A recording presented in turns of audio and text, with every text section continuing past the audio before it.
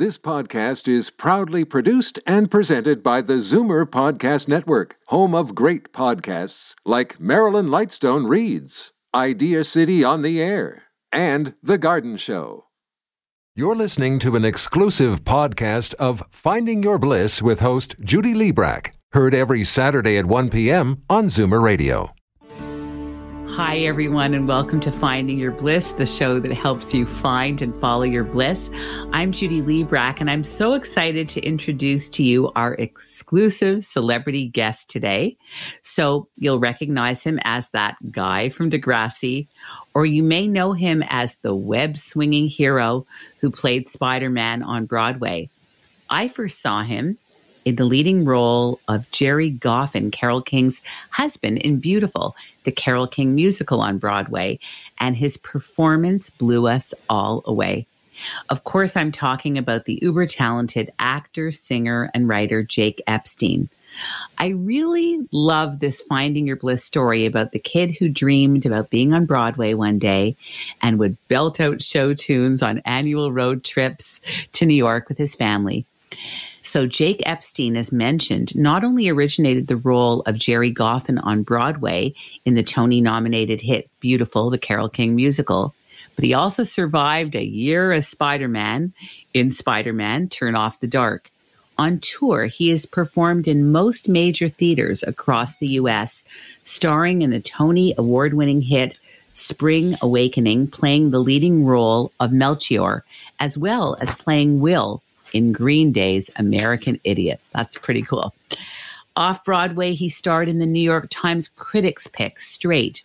Selected regional credits include Billy Elliot, Mirvish Productions, which I also saw and loved him in, and Therefore Choose Life, produced by Harold Green Jewish Theater, which won him a Broadway World Award.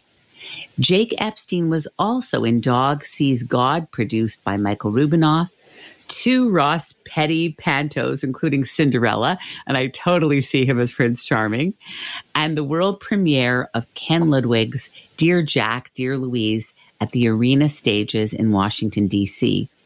He has appeared, and get this, in over 40 TV shows and films, but is best known for Degrassi, The Next Generation, for which he won a Gemini Award. And so many iconic shows such as Designated Survivor, ABC and Netflix, and Suits, USA Network and Netflix. And coming up soon, Jake will appear in the newest seasons of Umbrella Academy on Netflix. Very cool. And Hardy Boys, Netflix and Disney Plus.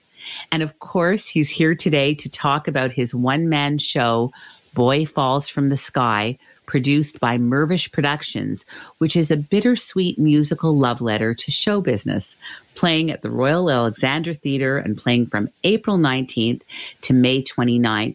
And we'll tell you more about how to get tickets at the end of the show. Jake Epstein, welcome to Finding Your Bliss. Judy, thank you for that intro. Thanks for having me.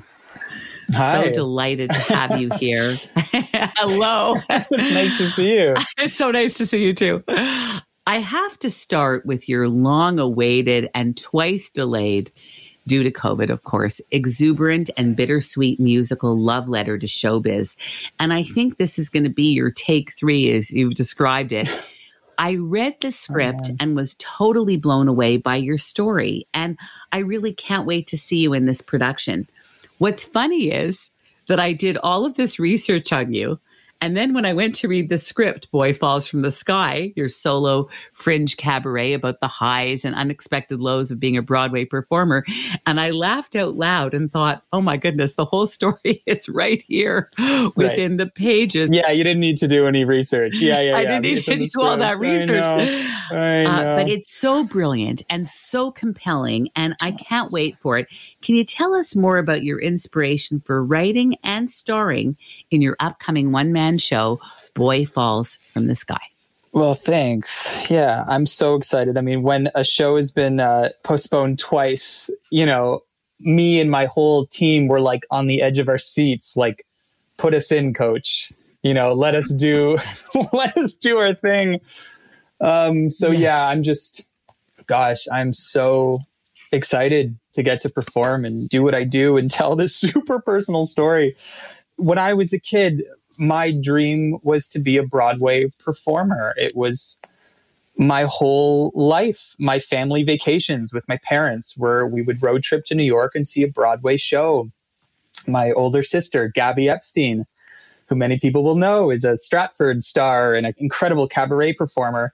We both just grew up idolizing Broadway and musical theater. And the show is my story of going about trying to achieve that childhood dream with, like you said, the highs and just devastating lows of the reality of show business. And it's the show is it celebrates the absurdity of show business.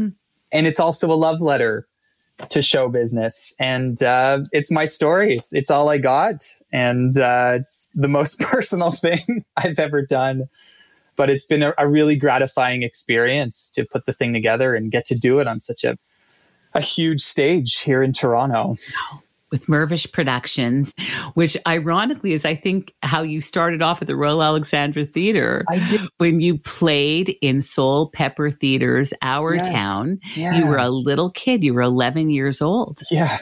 What was that like to stand on that stage for the first time in Our Town? Well, I mean, I'll tell you what it was like, but what was so astounding about that opportunity was the cast. I mean, I was 11. I had no idea who the late Peter Donaldson was the stage manager, and Oliver Dennis and John Jarvis and Martha Burns and Nancy Polk and William Webster and Diego Matamoros and Michael Hanrahan. And I could go on and on about this cast, which is today kind of probably amongst the greatest Canadian actors we have, were these people kind of playing with me when I was 11. Wow.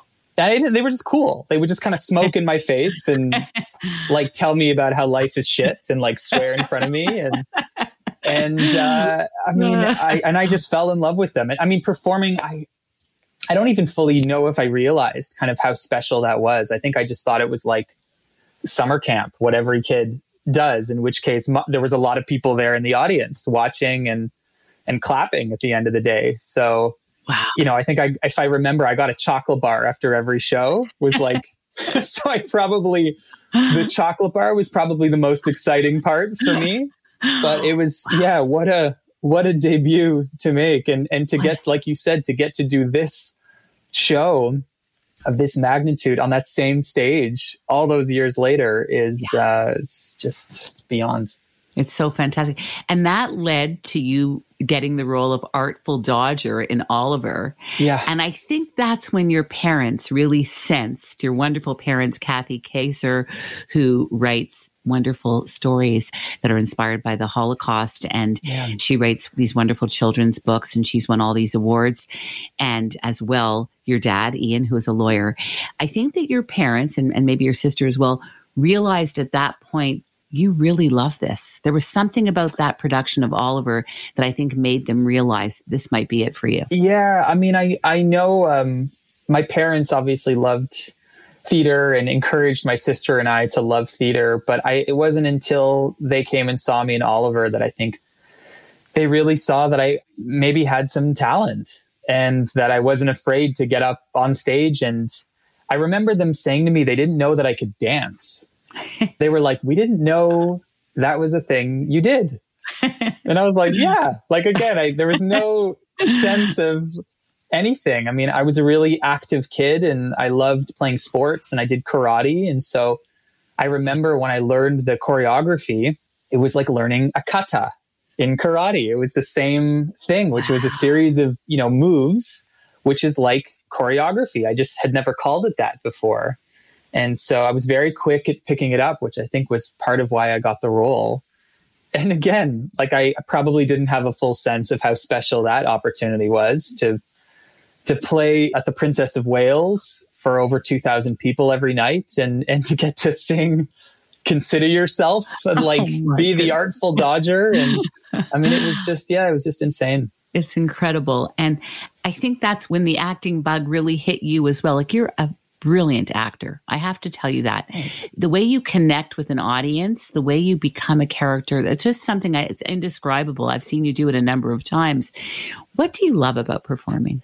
I mean, there's a lot of things I love about performing. I mean, I love the feeling of, this is going to sound like Machiavellian or something, but like the feeling of power, like the feeling that a human being can get up on a stage and say something and it can mean something to people, or someone can get up and sing something and it can move people. I mean, I think that's what I fell in love with when I saw performers at a young age. Like, wow, humans get to do that and we get to experience it with them. I think over the years, what I also love is exploring getting to be other people other than yourself. It's so fun to try on those hats and to really immerse yourself in a role and really take it seriously and think about how other people experience life. And you really start to empathize with all sorts of different people in the world. And yes. I loved getting to be sort of a cog in these larger stories, and getting to be part of that is just the thrill of my life. Wow. The first Broadway show you ever saw was Big the Musical, and you evidently listened to that cassette tape until it broke. And for those of you who don't know what cassette tape means, you have to look it up. I don't know how to explain it, but I think our Zoomer audience will know it. You probably know the words to every song. What was it that you loved about that music?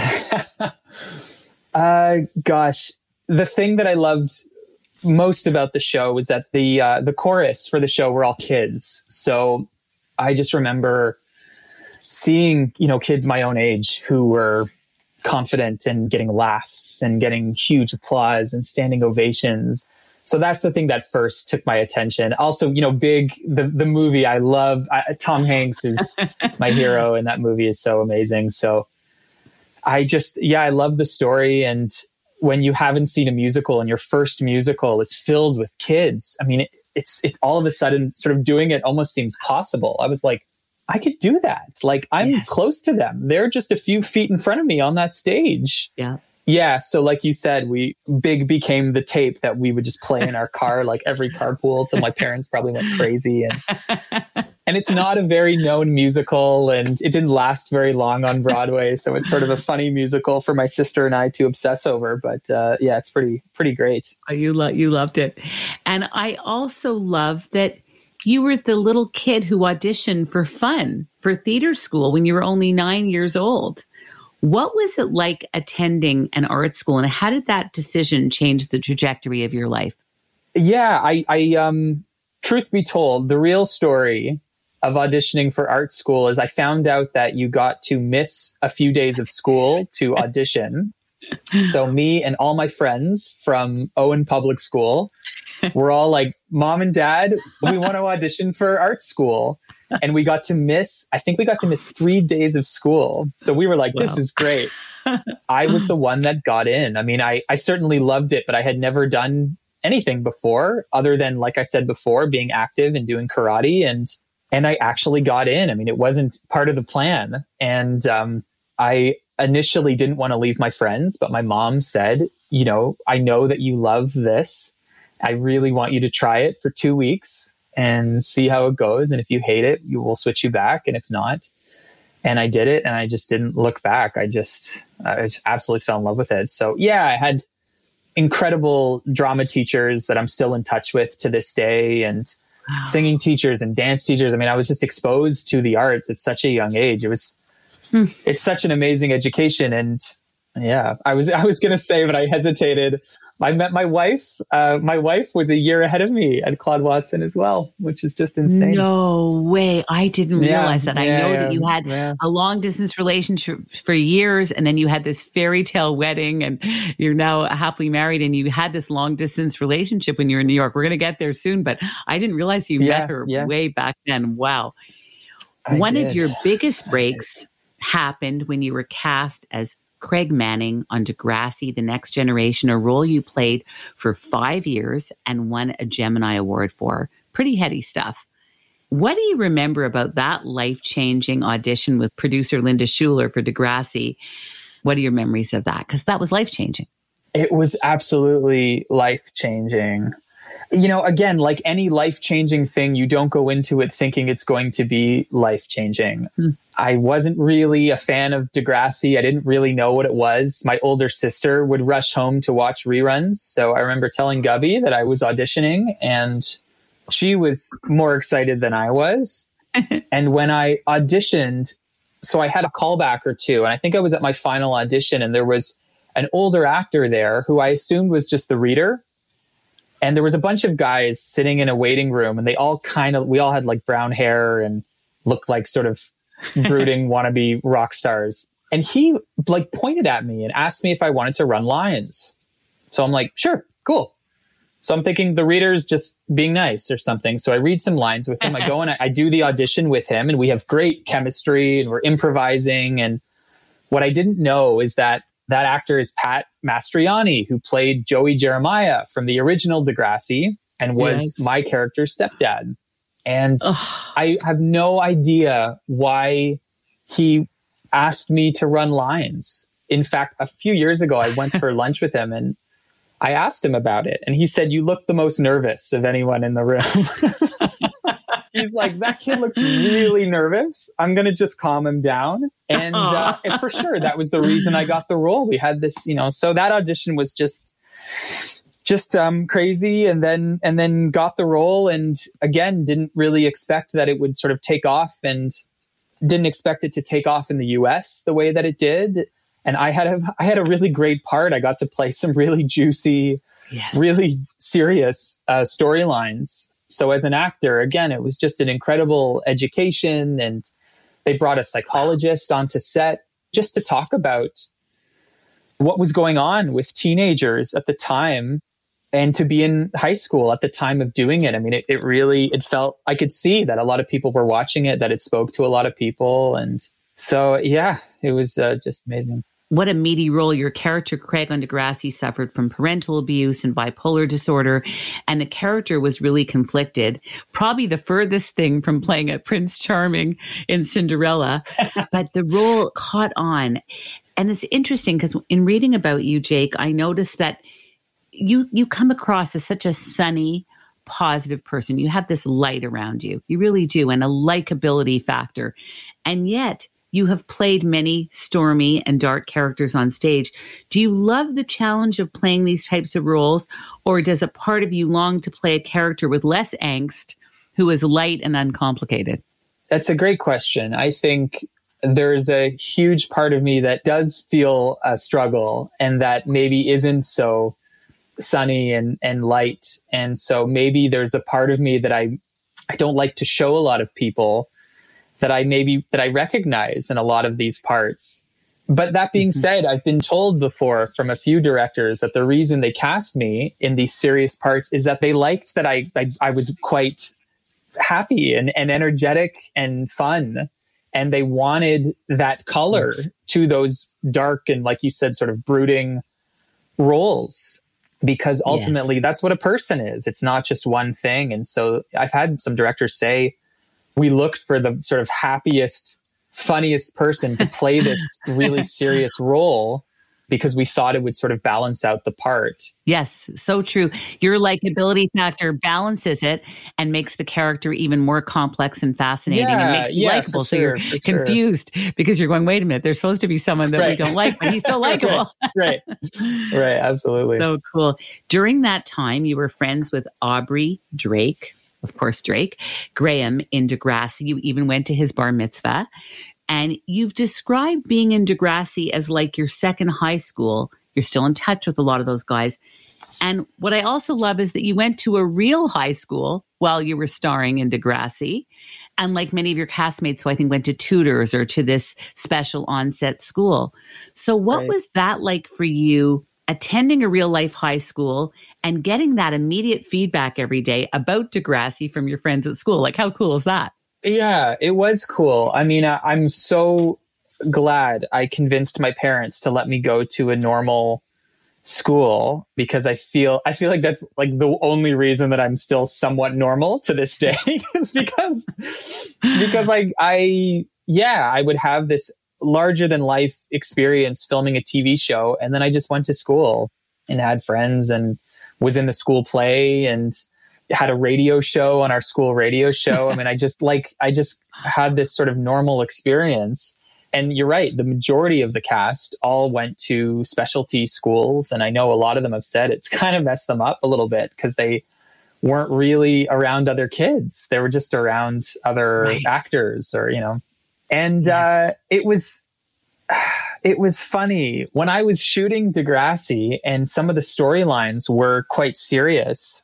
It was challenging at times because a lot of the kids at school would sometimes assume that I was the person that I was playing.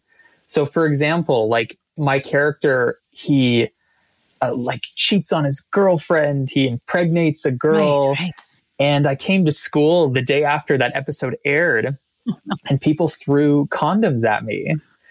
And like, it was sort of an act of bullying. I mean, it was funny because it was both me kind of being like, oh God, I don't know how to react. Like I'm being bullied. And at the same time, I was like, is this a compliment? They think I am the character. They're sort of like, so it was both things, Judy. I got a lot of positive attention for being on a show and also a lot of intense attention, sometimes negative attention.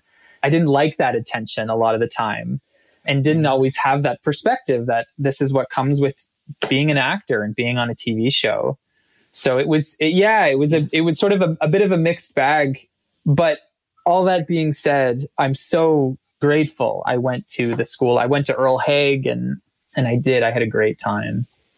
Did you have a sense at the time, and I'm sure you didn't in like the first week of shooting this, but did you have a sense at the time when you got the role, how popular Degrassi, The Next Generation would become? And before you answer that, I think about the time you were in New York on Broadway in another show, which we'll get to in a minute. You walked on the street late at night after a show and someone said, oh, Degrassi, can we take a picture? And can you say Degrassi in the picture when you smile? And here you were on Broadway, but Degrassi was still following you. Yeah. Did you know pretty early on, like, this is a big deal? I'm going to let you answer that very soon. We're just going to go on a quick commercial break. More about Degrassi, Broadway, and Jake Epstein when we come back. Back in a moment. Finding Your Bliss is brought to you by Create, Canada's leading fertility centre for over 25 years. Create is here for anyone struggling with infertility or in need of assisted reproductive technology to have children. Create is about cutting-edge science from highly skilled doctors.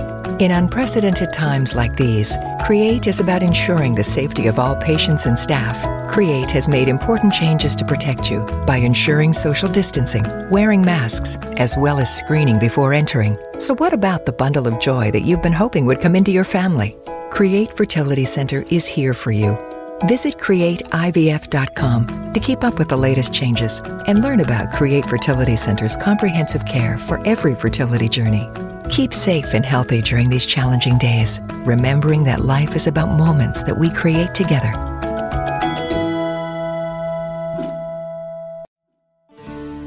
We are back, and this is Finding Your Bliss on Zoomer Radio, AM 740, FM 96.7. And I was just asking you, Jake, if you knew early on that this show was going to become a huge runaway hit. Not really. We were in a bit of a Canadian bubble, and the show really took off when it became popular in the US. They have a bit more of a star system in the US than they do in Canada. I feel like everyone in Toronto... Yes. Everyone's like former roommate was on Degrassi. Like everyone would kind of be like, oh yeah, my cousin Fred played Lou on Degrassi. Like everyone just knew. Everyone was in like 1 degree of someone who was on the show. And so I would get recognized in Toronto, but it was always like we're all in the family kind of thing. But in the US, where they do have very much a star system, when we started promoting the show, they would send us on mall tours, is what they called them. We'd go to various malls in the US to sign autographs and promote the show. And like thousands of people would show up to get autographs. And that was when I was like, oh, wow, like people are watching the show. It's crazy. That's so cool. Yeah. You went, I'm fascinated by this, that you attended the National Theatre School of Canada. And I want to just explain this to our listeners. They only accept 12 people into this program.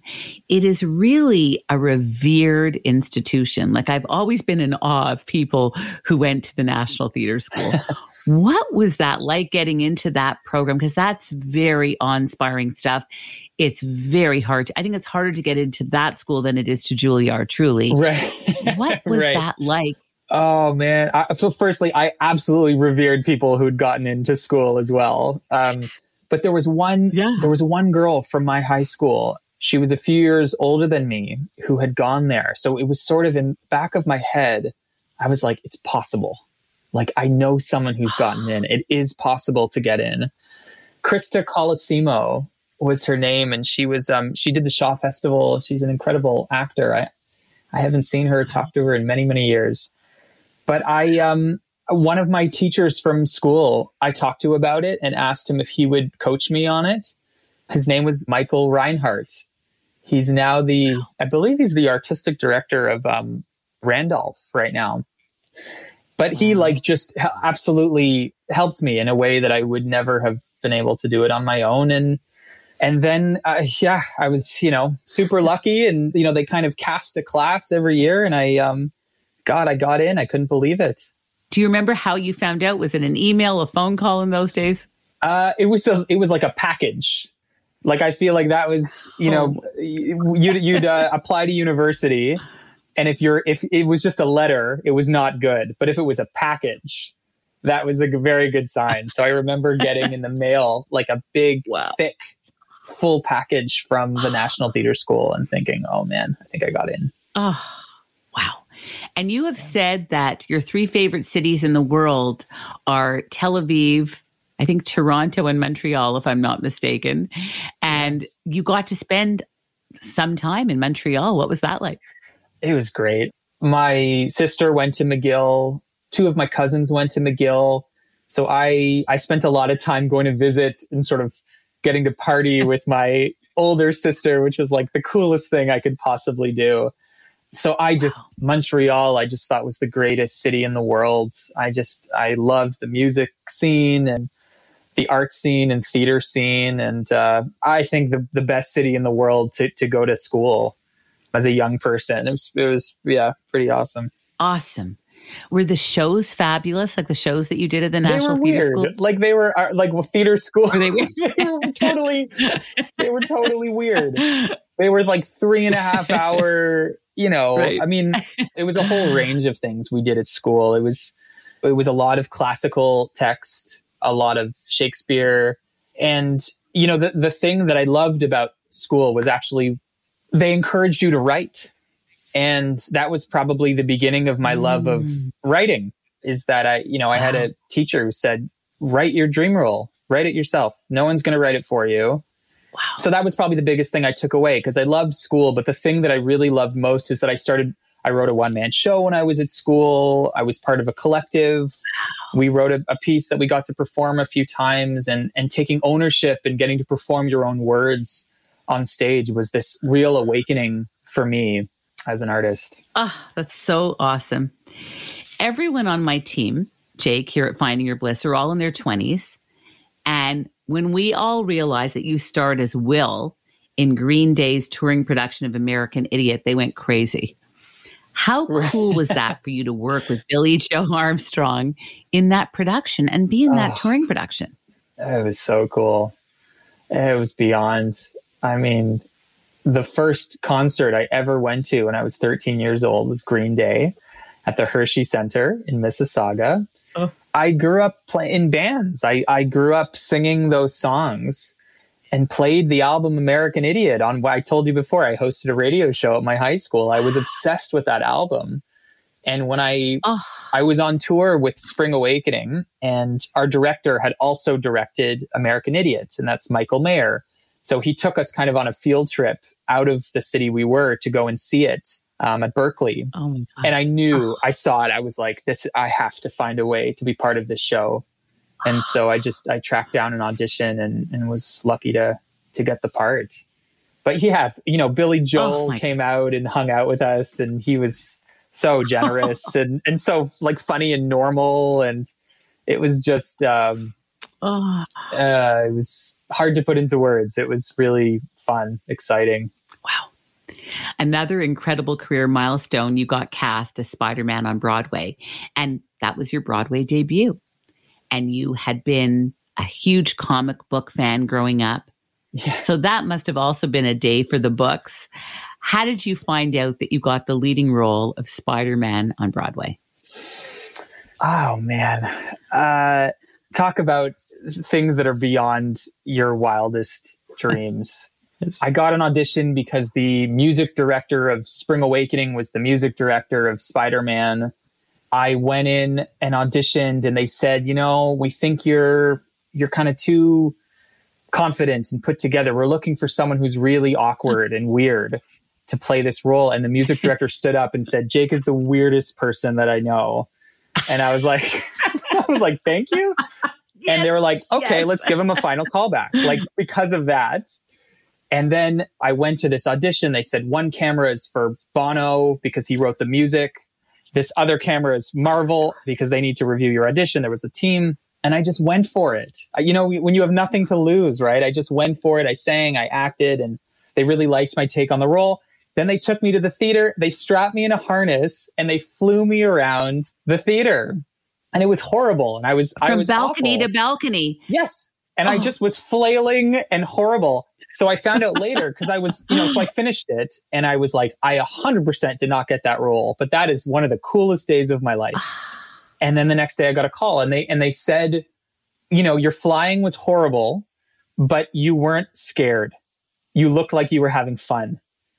And so they were like, we want to work with someone who's enjoying the fact that they can kind of put themselves up in the air on a thing. So everything about that experience was just larger than life. And then, getting to meet Bono, getting to put on the Spider-Man tights, getting to learn how to do all the acrobatic flying. And you mentioned before, I did 2 Ross Petty pantos. I kind of recognized the show was a panto. That's what it was. I was the prince in the panto. And that's kind of how I played it for a lot of comedy and really interactive with the audience. And the show was a lot of things. And I wouldn't want to totally go into it without telling people to come see my show. But ultimately it was, just amazing. Everyone, you have to go and see this show because you will hear about the other side of Spider-Man. I'm not going to give it away because I want to protect the show because it just sounds so good. But there's a whole other behind the scenes side that you'll learn about if you go and see Jake Epstein in A Boy Falls from the Sky. But I love the story about how your family came. Gabby, your very dear sister, who you share so much in common with, like a career, and you both love musical theater and are in musical theater, and you flew overhead. Your mother was crying. Yeah. Gabby was laughing. And you got to high five. I'll give people context. So my very first show, I knew my family was coming. I didn't know where they were sitting, but they sat in the first row of the first balcony. And like you're saying, at the end of the show, I fly around the theater, I land on the balcony, and I landed in front of my family. And it's a moment in my show. And like you said, I literally high-fived my dad and then flew up into the wings. I mean, it was just I have the chills. So crazy. So you were rigged and flying above the stage as Spider-Man on Broadway. And then there's a whole other story that people will find out when they come to the show. When I first got to see you really up close and personal was when I first came to New York with my family to see you star as Jerry Goffin in Beautiful, the Carole King musical on Broadway, in which you co-starred with Jessie Mueller. Like, I'll never forget that night. And our family was blown away. My son, Max, my daughter, Lily, my husband. And you were phenomenal in that role. Oh, thank you. Appreciate that. What was it like being in that production? You even had a relationship with Carole King. Yeah. What was that like? Everything about that experience was just beyond what I thought was possible. It was so exciting. It was so sort of secretive. I mean, everything about it was like we all had this secret in New York. Like, we knew this was going to be this amazing show. I was playing Jerry Goffin, who was alive at the time, and I grew up with folk music. Like, I was one of those weird kids who didn't listen to modern music until high school. I listened to Carole King and James Taylor and Simon and Garfunkel and the Beatles and this music, that history of the Brill Building, which is the heart of the show, about that time of sort of churning out hits. Mm-hmm. I just connected to it so much. Yeah, I mean, again, I never know like how much to go into it just with my show, but I do want to go into it a little bit. What I found both so exciting and also so challenging about that experience was that I had such huge expectations for myself. I was creating a role on Broadway and everyone around me was brilliant. Jesse Mueller was brilliant. And I had auditioned for the role, which was written in a certain way. And as we kept developing the piece, the writer and the director sat me down and said, we need to make your character the antagonist in the story because this is a musical. No, which is absolutely a fair thing. Yeah. But what I found so confusing at the time was that, like you said, I got to meet Carole King. I had this relationship with Carole, and all she would say to me is, please don't make Jerry the villain. He's not the villain. And Jerry and his team would say, don't make Jerry the villain. And it was a lot of responsibility where I felt like I was in charge of the way that the world was going to maybe understand this guy's story. And he's brilliant, beyond brilliant, but had made some interesting choices in his life, maybe some mistakes that he would admit to. And so what started happening is that the audience at the end of the show would sometimes boo my character, which is absurd. And it was so confusing because it was both the greatest high of my life. It was everything that I had wanted in my entire life. And at the same time, I felt like I was letting down Carole and Jerry, and I felt this strange responsibility, and it really affected me. And I had a really hard time understanding that. And that was kind of what sparked me wanting to write about show business and about what kind of goes on behind the scenes of show business and maybe other people that are sort of experiencing or going, who have high achieving professions. Yes. You know, when people ask me about it, the simple answer is for me to say it was incredible and great. And at the same time, I also want to say it was also a bit of a complicated time for me. It was both those things. But I think of it so fondly. And I got to do it with Jesse. And then I got to go back and do it a second time with Shalina Kennedy, who is my absolute hero and a friend of mine, a fellow Canadian. And I know she's been on this show as well. Yes. Yeah, loved her. She's just phenomenal. Like, she's just the real deal. What was so beautiful about that experience of doing Beautiful is that I got to go back and do it a second time and really appreciate it that second time and appreciate all the parts of it, the good and the bad and everything that it took to get there and how lucky I was to get to be on Broadway and telling a great story with like my favorite music in the world. So doing that show is a real gift. And finding the balance, it almost sounds like you were balancing on a tightrope, right? Because you were balancing, like, it's fascinating to me. And I know you really go into this in your musical, in your one-man show, Boy Falls from the Sky. So I'm excited for people to see it, to really get what happens. The stars that you met during all of this time on Broadway, many of those meetings that you had with them brought tears to my eyes when I read about them. If I say a few names, could you please tell me what comes to mind, especially that Paul McCartney story? Okay. Well, Paul McCartney, just everything, hero, all downhill after that. Yeah. I do feel like after meeting Paul McCartney, I was like, I'm done. I don't need to meet. Like, that's it. That's it. Oh gosh. I found out he was at the show. I was so excited. I mean, I mentioned to you before that I just idolized that time in history and the Beatles are everything. And then I found out that he wasn't going to come backstage because it was a little bit hard logistically. And I was so excited that I burst into tears. Because I was on the brink of meeting my hero. And then in a second, I found out it wasn't happening. So the stage manager kind of took me into his office and like let's settle down and clean yourself up. The whole cast went downstairs to change.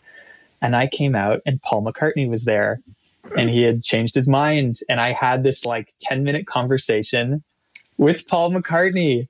And he was so cool and so gracious. And I mean, it was absurd. He was complimenting me on my, he was like, you're amazing. You're great. And like, I was like, you, like, I don't even know what I said. I just made noises at him. Wow. But that was very, very cool. I have tears in my eyes again, just hearing that story, because I can understand and empathize what that must have felt like for you. What was it like meeting Joel Grey, who pointed out that you shared a dressing room and he even said, that's my lamp over there.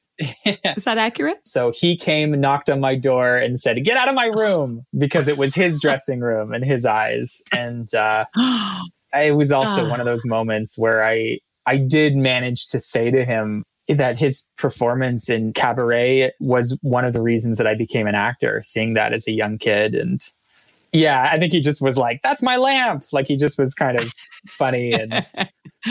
But definitely a bucket list moment. What did Hillary Clinton say to you? Hillary Clinton was very cool.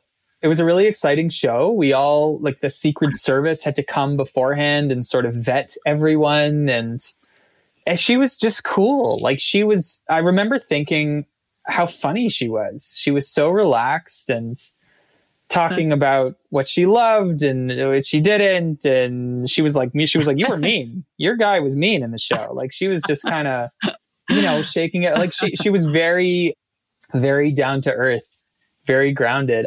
To be honest, a little bit different than when I saw her running for president. I almost felt like I was very aware that she was clearly very coached, but I thought she was super cool.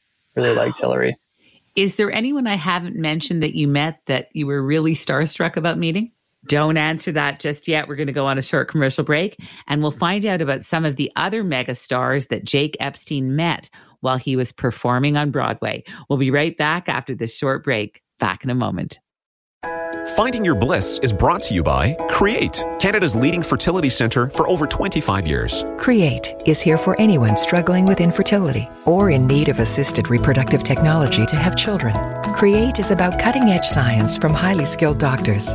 In unprecedented times like these, Create is about ensuring the safety of all patients and staff. Create has made important changes to protect you by ensuring social distancing, wearing masks, as well as screening before entering. So what about the bundle of joy that you've been hoping would come into your family? Create Fertility Center is here for you. Visit CreateIVF.com to keep up with the latest changes and learn about Create Fertility Center's comprehensive care for every fertility journey. Keep safe and healthy during these challenging days, remembering that life is about moments that we create together.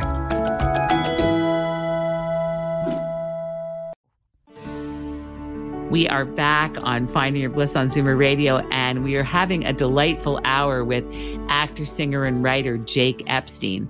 Jake, who are some of the other stars that you met while you were performing on Broadway? There was a lot of people. I mean, Robbie Robertson came again, like the band. Are you kidding me? Oh my God. I mean, Billy Crystal, Tom Hanks came, said he remembered me from the American Idiot national tour.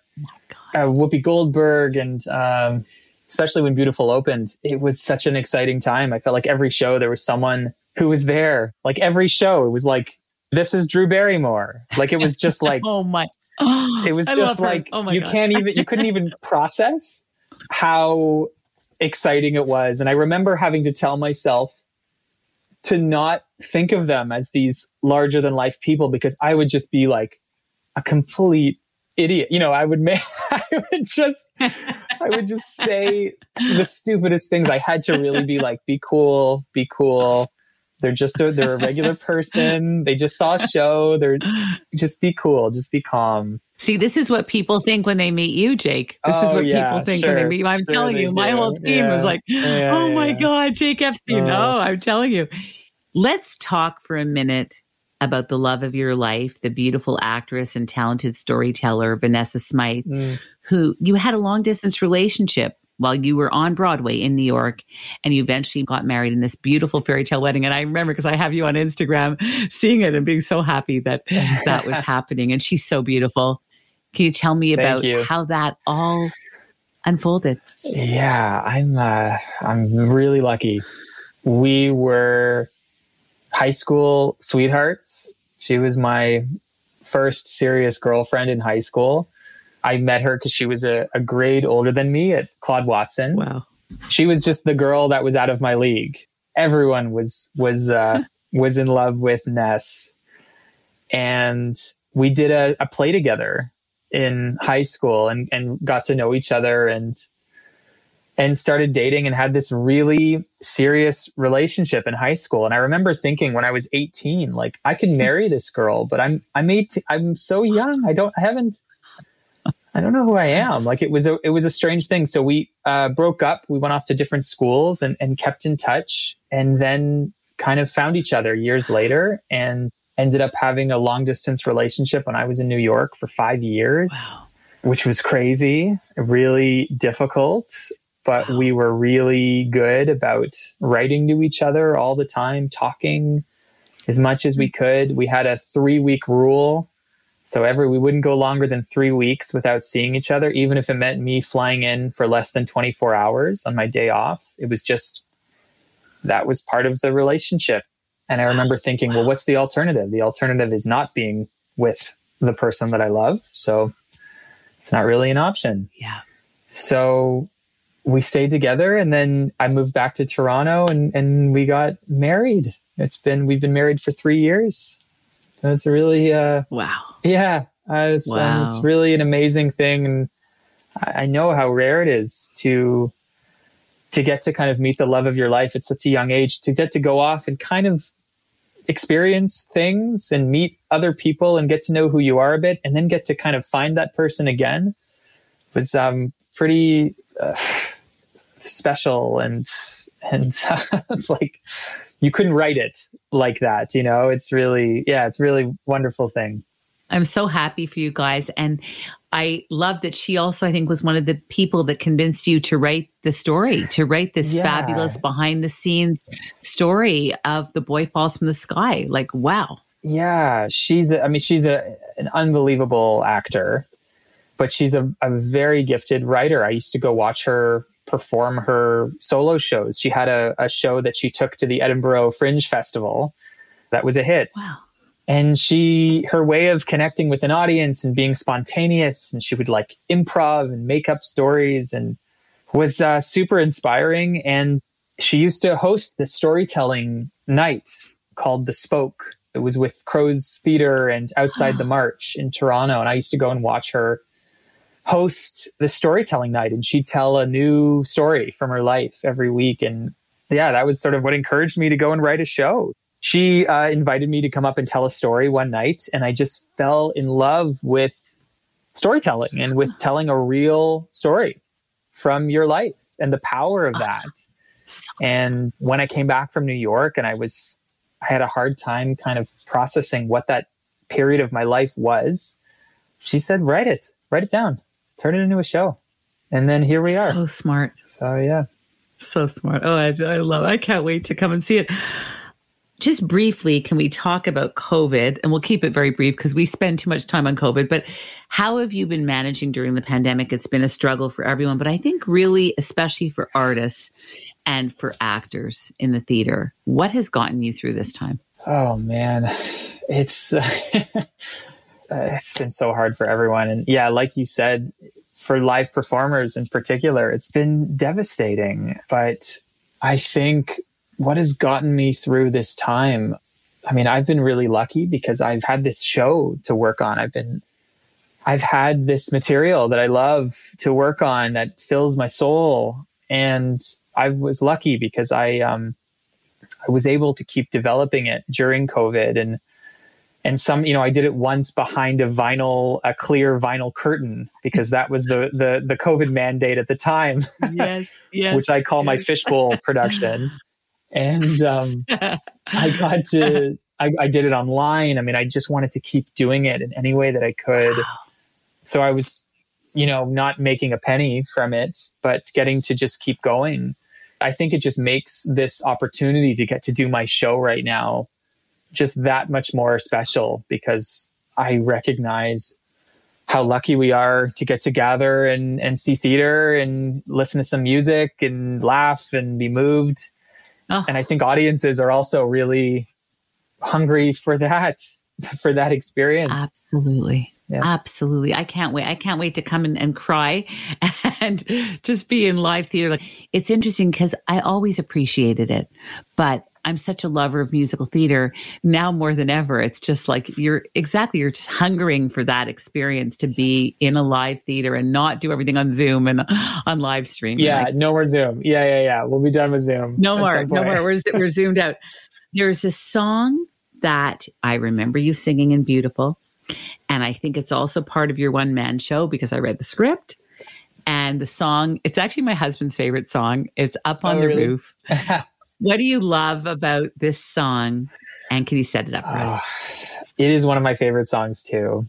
What I love most about it is how simple the lyrics are. And yet, and this is the brilliance of Jerry Goffin, who I got to play in Beautiful. He had this ability to take such complex ideas and emotions and communicate them with such simple words. The idea that when life is stressful, I'm going to go up on the roof.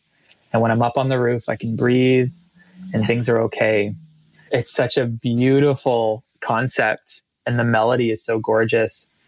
And I got to sing it in Beautiful. And I knew when I was writing a show that it was going to be part of my show. Awesome. Well, we have this beautiful track of Up on the Roof from the cast recording of Beautiful, Jake Epstein on Broadway singing this. Let's have a listen.